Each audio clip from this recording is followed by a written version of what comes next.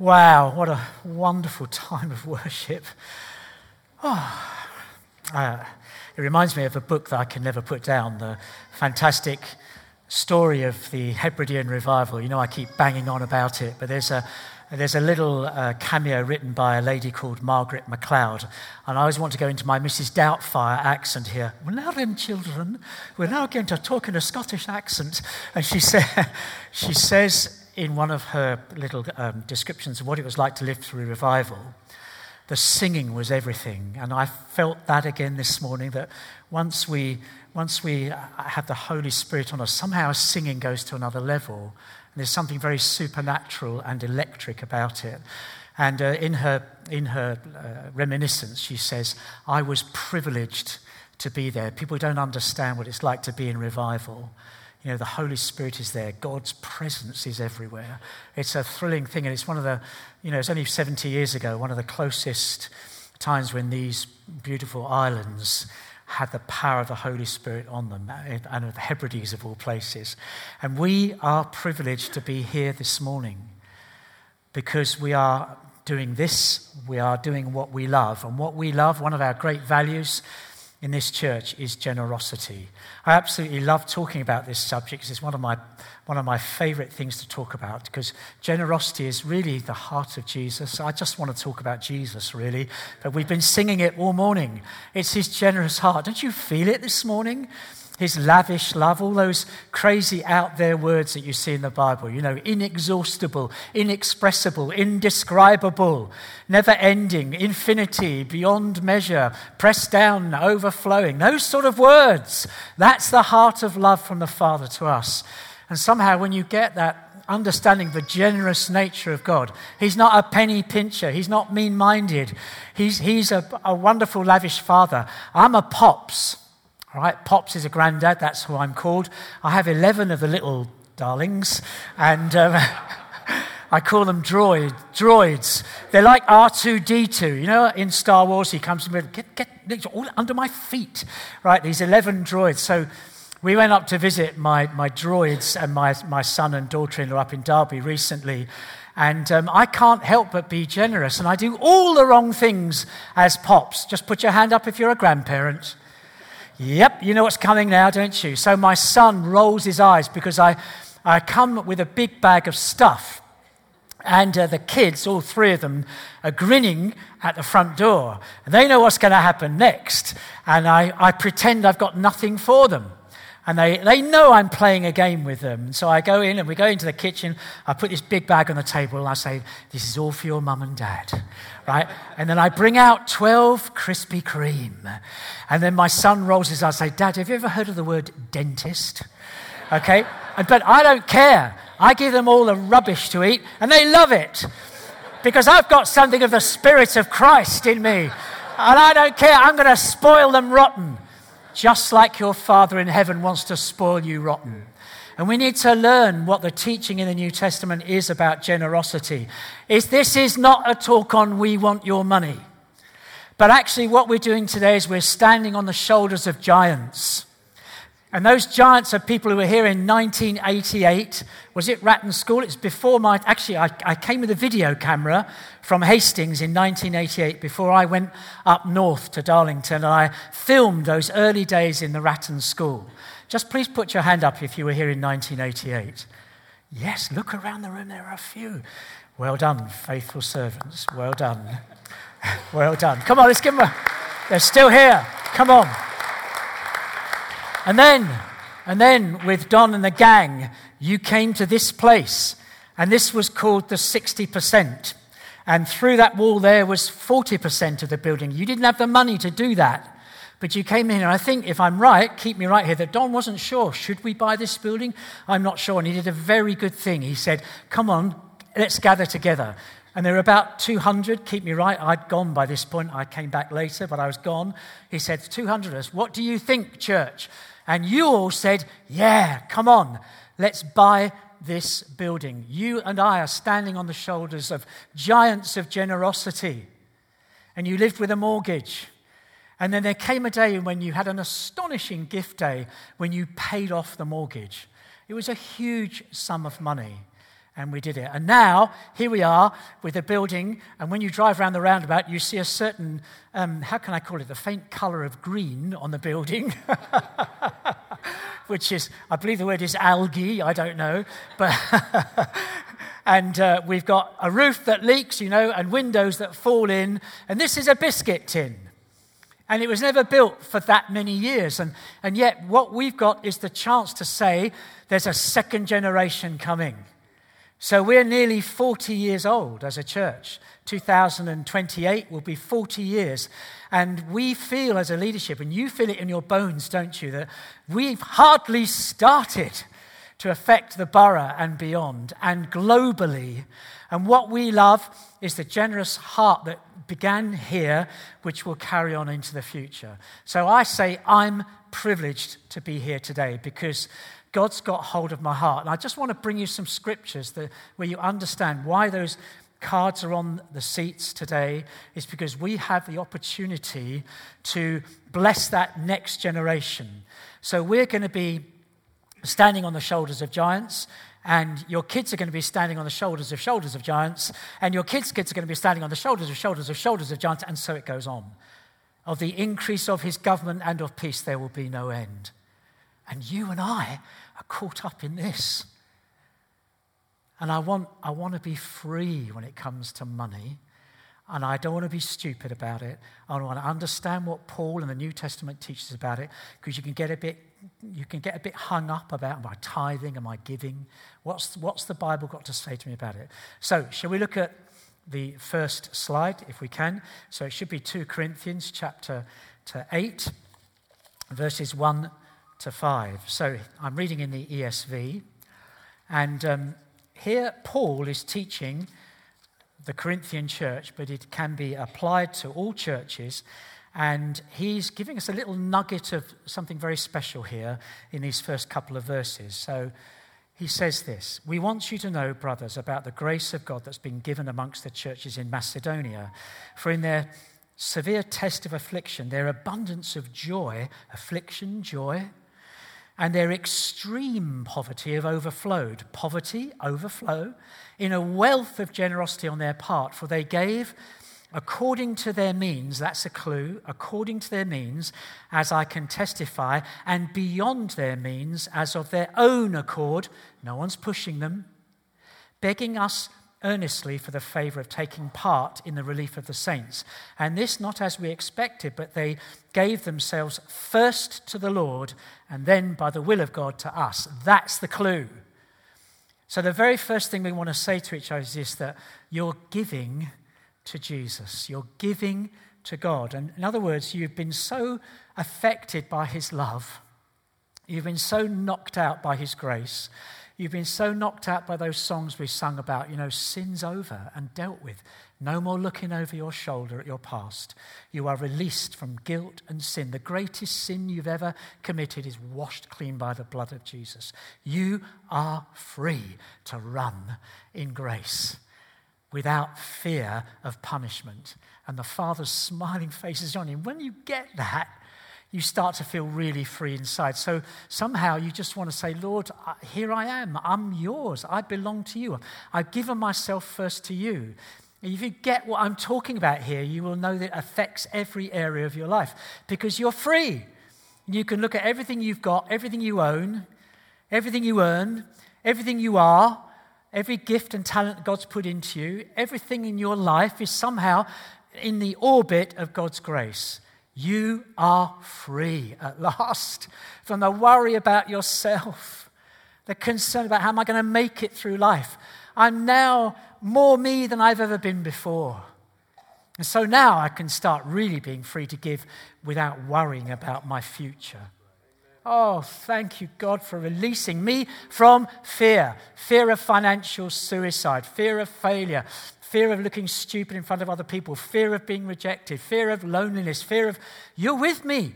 Until that day, on my last day, when I breathe my last breath, I'll feel your hand pulling me into eternity. And you will say over me, because you want to say this over me, "Well done, my good and faithful servant." He wants to say that over you. It's not just for the few. He's longing to say that over you. "Well done, my faithful servant. And so there's the little clue there. We're giving to God first. And somehow, don't put the cart before the horse. Don't give out of reluctance and compulsion, because actually it's about the heart set free first and foremost. Okay, let's look at the next slide. This is 1 Corinthians 16. Paul gets practical. And I love what he does. Now, you've got to think this through with me. Paul, Pharisee. He's an eighth-dayer. In other words, he was circumcised on the eighth day. He's a Hebrew of Hebrews, tribe of Benjamin. In regard to the law, faultless. We've got a serious guy who obeys the Jewish laws here, until he's on his way to Damascus to persecute the church, and suddenly the light from heaven comes. He falls on the floor, and everything changes because he meets Jesus. And he suddenly realizes he's been wrong all the way through about Jesus. He's been right in his faith that he worships the God of Israel. So in one sense, the religion hasn't changed, if I can put it that way. He's just met the true religion. He's met what Israel was all about, meeting the Son of God, Jesus, who came to his people. And then everything changes. This is the axis of history. This is the pivotal moment in history when suddenly you can hear the crunching of gears, where Judaism is beginning to change to become the fulfillment of Judaism, which is the Son of God amongst his people. And now Christians, Jews and Gentiles, across the world are going to live in a new way. And that new way is not under law. This is now the new covenant. And so Paul is preaching new covenant theology. He doesn't go back to tithing. He talks about giving. Now, let me just head you off at the pass, because tithing was a law in the Old Testament, and it transfers across not as a law, but as a beautiful principle. But you are free from the law.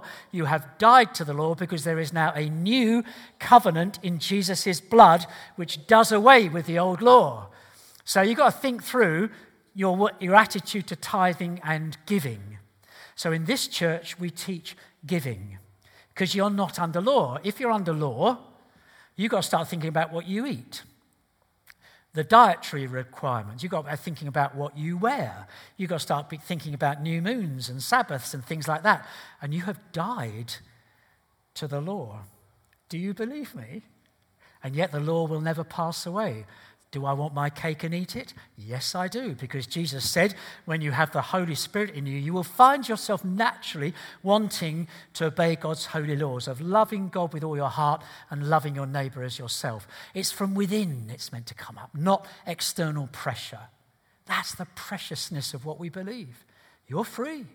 You're free from the law. So look at this with me, 1 Corinthians 16. Now, says Paul, concerning the collection for the saints, as I directed the churches of Galatia, so you also are to do.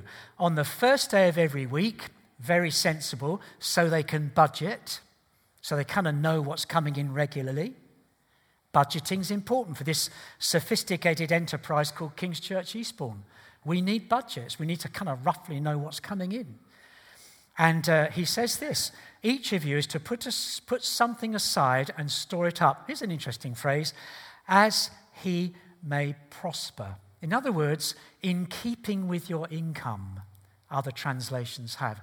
Hang on a minute, he should have said, on the first day of every week, each of you is to put 10% aside.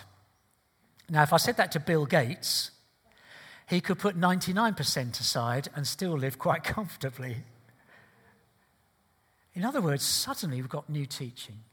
Suddenly we're not talking about tithing. We're talking about it's up to you. This is an adventure of faith.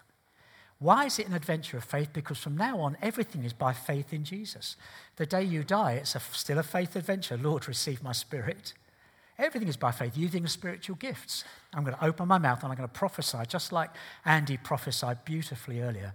Probably your heart was thumping still. You knew the first few lines. And away you went. It was by faith. Giving our money is by faith, but it's now in a relationship with Jesus. So I'm going to talk to Jesus about my giving. I'm going to sit down now. If I'm married, I'm going to sit down with my wife, or I'm going to sit down with my husband, if I'm a woman, and I'm going to say, so come on, let's talk this through. I'm not under law. Okay. Lord Jesus, we love you. Here's all our money. Lord, here's my wallet. Here's my purse. Let's look at the budget. Okay, in keeping with my income, as I may prosper. Am I prospering? Okay, Lord, we're prospering at the moment. So, Lord, we want to give sacrificially. I don't want to give anything that didn't cost me anything. When I look at the cross, I don't want to be penny pinching. When I come to King's Church and I see the good that this church has been doing for 30, whatever it is, years, and all that lies ahead, the way we're going to impact the borough and beyond, the way we're blessing the Berlin church plant, the way we love Eastbourne. Do you remember last time we had a gift day? We raised about £100,000, was it? And we said we're going to give away half of that. We gave away about £50,000, if I'm not. That was wonderful, wasn't it? This time, we're saying we're looking ahead to the second generation. This time, we're putting all into the future. This is thrilling, and I get to play my part in that, and so do you. And our next generation will be standing on the shoulders of you giants as we give sacrificially. Isn't it interesting the way Paul teaches? So, in keeping with your income, or as he may prosper, so that when I come, there'll be no collecting when I come. And as if to ram the point home, let's look at the next slide, which is 2 Corinthians chapter 9, verses 6 to 15. Very familiar, but some of you might feel a little bit, I've lived under the cosh with these scriptures, especially that line, God loves a cheerful giver. How many meetings have you been to in the past where they've got some great big gathering and they get some celebrity person to come and stand up on the stage and to warm up the crowd before the baskets go round? Have you been to those meetings? You think, oh no, here we go, the warm-up act, and making me feel guilty, because God loves a cheerful giver, you want my money. No, that's not the context of this beautiful teaching. Let's look at it again. Here we go. He says this, the point is this, whoever sows sparingly will also reap sparingly, and whoever sows bountifully will also reap bountifully. That's for everyone. You don't have to be a believer in Jesus to know that's going to work for your life. So this is for people who, if they practice generosity, they're going to find it comes back at them. It's a universal principle. It's there built into planet Earth that if you're a giver, you're going to get back. In one sense, it transcends what I want to talk to you. So it's your neighbor who's not a Christian. If he's a giver, he's going to find himself blessed. And so Paul is teaching that there is this universal principle. If you give, you're going to get back. You will, whoever sows bountifully, I love these words, will also reap bountifully. Each one, now here it is, each one must give 10%. Oh, hang on a minute. He doesn't say that. This is the Hebrew of Hebrews. What's he doing? He understands grace. He's got it. He's free from the law. And that sets his heart more free than anything the law could ever do. All the law will do is say to you, I'm your policeman. I use words, says the policeman, like should, must, ought. Well, you're free of all that. You're free to run in faith and be a little bit reckless with your life. And as we heard yesterday when Goff and Angie were talking, it's time to waste your life. I'm going to waste my life. I'm going to go a little bit reckless. I'm not going to commit financial suicide. If I'm a father and a mother, I'm going to feed my kids. I've got to be sensible about this. There'll be times when I won't have much, and there'll be times when I'll have plenty. So what have I got to do? Paul, tell me. Each one must give as he has decided in his heart. Your heart's the key to all this. Your heart's everything. How free are you today? The only way you're going to be free in your heart is if you're loved. Love heals you. Love heals you. It heals your heart. I can take paracetamol,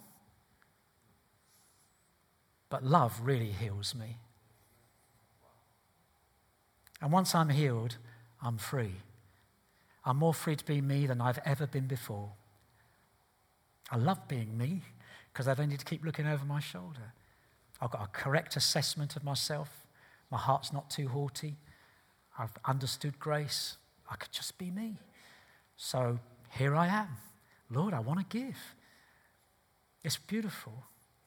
And he says this, not reluctantly. So no pastor comes and tells you, you must tithe this or that. No one's got an arm up your back. we elders don't know what you give. We don't want to know. We don't want to in any way be affected by that.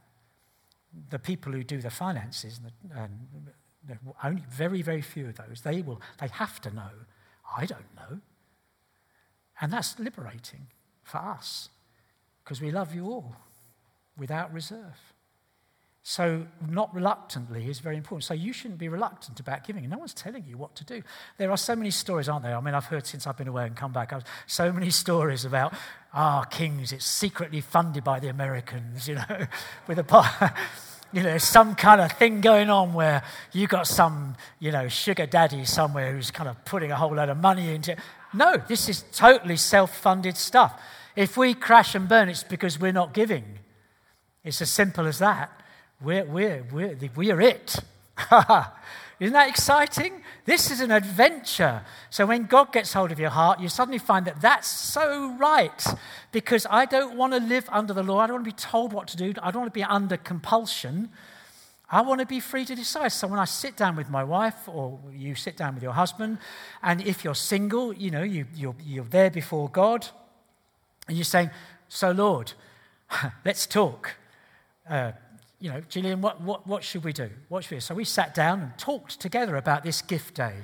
And we came to a good, generous and sacrificial conclusion. Together, we were of one mind. We're of one heart. And you must get to that place of one mind, one heart if you are married. It's no good one running ahead of the other and it causing difficulty in the marriage.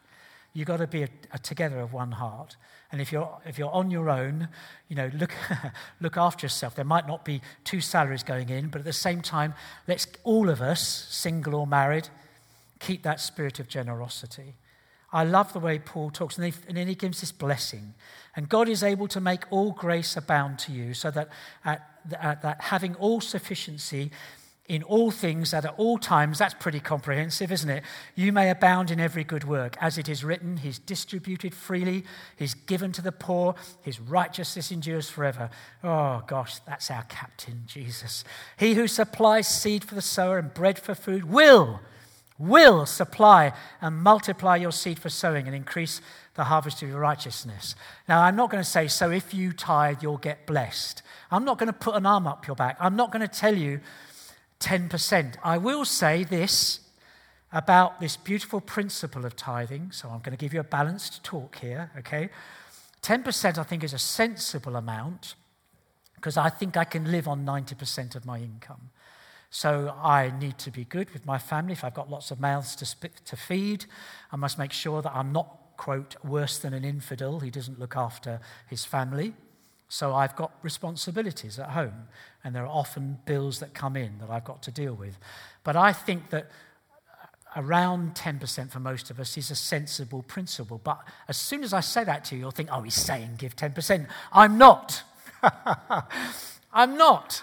I'm just saying it's a lovely principle. Now here we go, you've got to, can I say this respectfully, you've got to grow up. Because only grace will grow you up. The law won't grow you up. And what I love about Paul's teaching in the New Testament is this: he's expecting to talk to reasonable people. He's saying things like, you judge for yourselves. So in other words, he's saying, you're adults, you decide. You are free.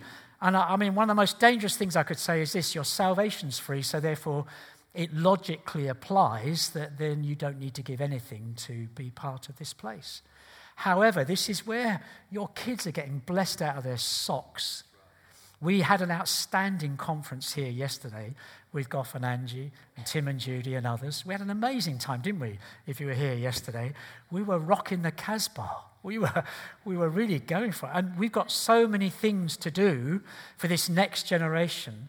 We need the money. And what I love about what I've got to talk about today is this is clean. This is sensible asking for money. We're not asking for money to go off to Hawaii for a little break, a sabbatical. We're saying, let's make this building future-proofed. Let's do it for the next generation coming in. This is a beautiful way of giving our money so that I was part of that. When you go around the old buildings in Eastbourne and you see those foundation stones with those cute old names like, oh, I've got to be careful, there might be someone called Doris here, right? And Doris and Sydney, gave, there is a Sid here, come on, Frida and Sid, where are you? Are you here today? Right, you know those names. We gave, it was 1898, cornerstone goes into this building. Now you're going to do that too. We're going to put solar panels on the roof so that our electricity bills go right down. We're going to clean that delicate hue of algae. We're going to help me, Ollie, help me. Right, we are. You may like that colour. I don't know. Is it doing something for you? I don't know. Every time you go around the roundabout, you're kind of, oh gosh, Dunelm have done their thing, and Costa's just turned up, and then there's us, But we're going to sort the roof out. We're going to sort the cladding. We're going to make this building hum with activity for the next 40 years and beyond. Amen? And so therefore, this is a clean ask. This is a clean ask. I love it. And we're all doing it. And the beauty of it is the unity of us together doing it. That's the special thing. And you watch, whatever you give, and can I skip to the last slide, which is the widow's mite? So which is, which one is it? I'm out of my notes. Where is it? It's Mark 12. Mark 12. Let's look at that. I love this because here she is. Jesus is watching this happen. So you might be thinking, pal, I'm busted this month. All right? You can still give something. And then somehow something supernatural is going to happen. You're going to see that as we all are united in giving, even if you give fourpence halfpenny, right? I'm just joking. Please don't give fourpence halfpenny, right? Something supernatural is going to happen. So check this out. As Jesus sat down opposite the treasury and watched. So he's watching. And he's watching your heart, not your purse or your wallet. He's checking your heart. So you might be thinking, mate, I can't come with you on this one today. But he's watching your heart. He was looking for faith. He's not looking for law. He's not looking at you must. He's just looking for, do you trust me with your finances? Do you believe I'm able to look after you? Just like Paul said, if you sow bountifully, I'll pay you back. You might have to sweat it a bit sometimes. I'll look after you. You're not going to commit financial suicide. So he's watching people putting money into the offering box, and many rich people put in large sums. He wasn't particularly impressed with that. Don't you love Jesus? And a poor widow came and put in 2 small copper coins, which made a penny. And he called his disciples to him and said to them, truly I say to you, this poor widow has put in more than all those who are contributing to the offering box. I wonder why. Let's think about that poor widow for a moment. I'm nearly done. And then we're going to just be before God. I think that poor widow put in what she got because she knew Isaiah, is it chapter 54? The Lord, your maker, is your husband. And he will look after me. And she was so free, she knew that somehow God would feed her. As she put in her last copper coin, she was trusting that God would put bread on her table tomorrow. Isn't that wonderful? Now that's definition of freedom. You've got the lot. Isn't that amazing? You've got the lot. Don't you want to be living like that? I do. Okay, I'll shut up. I'm going to stop now. I've got so many other slides, but I just want to say to you, in the words of Mrs. Doubtfire, the Hebridean Revival, I was privileged to be there. Mrs. Margaret MacLeod saw revival. She saw revival and the wonder of God's grace. Go on, I'm going to end on 2 pictures. It's Simon. Okay, give me a picture of bird's foot trefoil. This is now, Gillian laughs at me for this. Now that is a huge picture of a tiny flower, all right?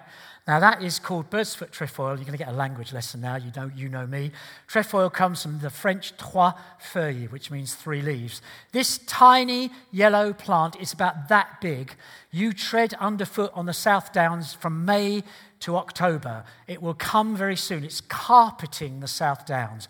It's my favourite flower. And every time I see bird's foot trefoil, it breaks my heart with the tiny, beautiful, God-given, unnecessary, superfluous gift of flowers. And I love that little flower, and I pick a little flower, it's tiny, but they're everywhere. Bird's foot, because of the 3 petals.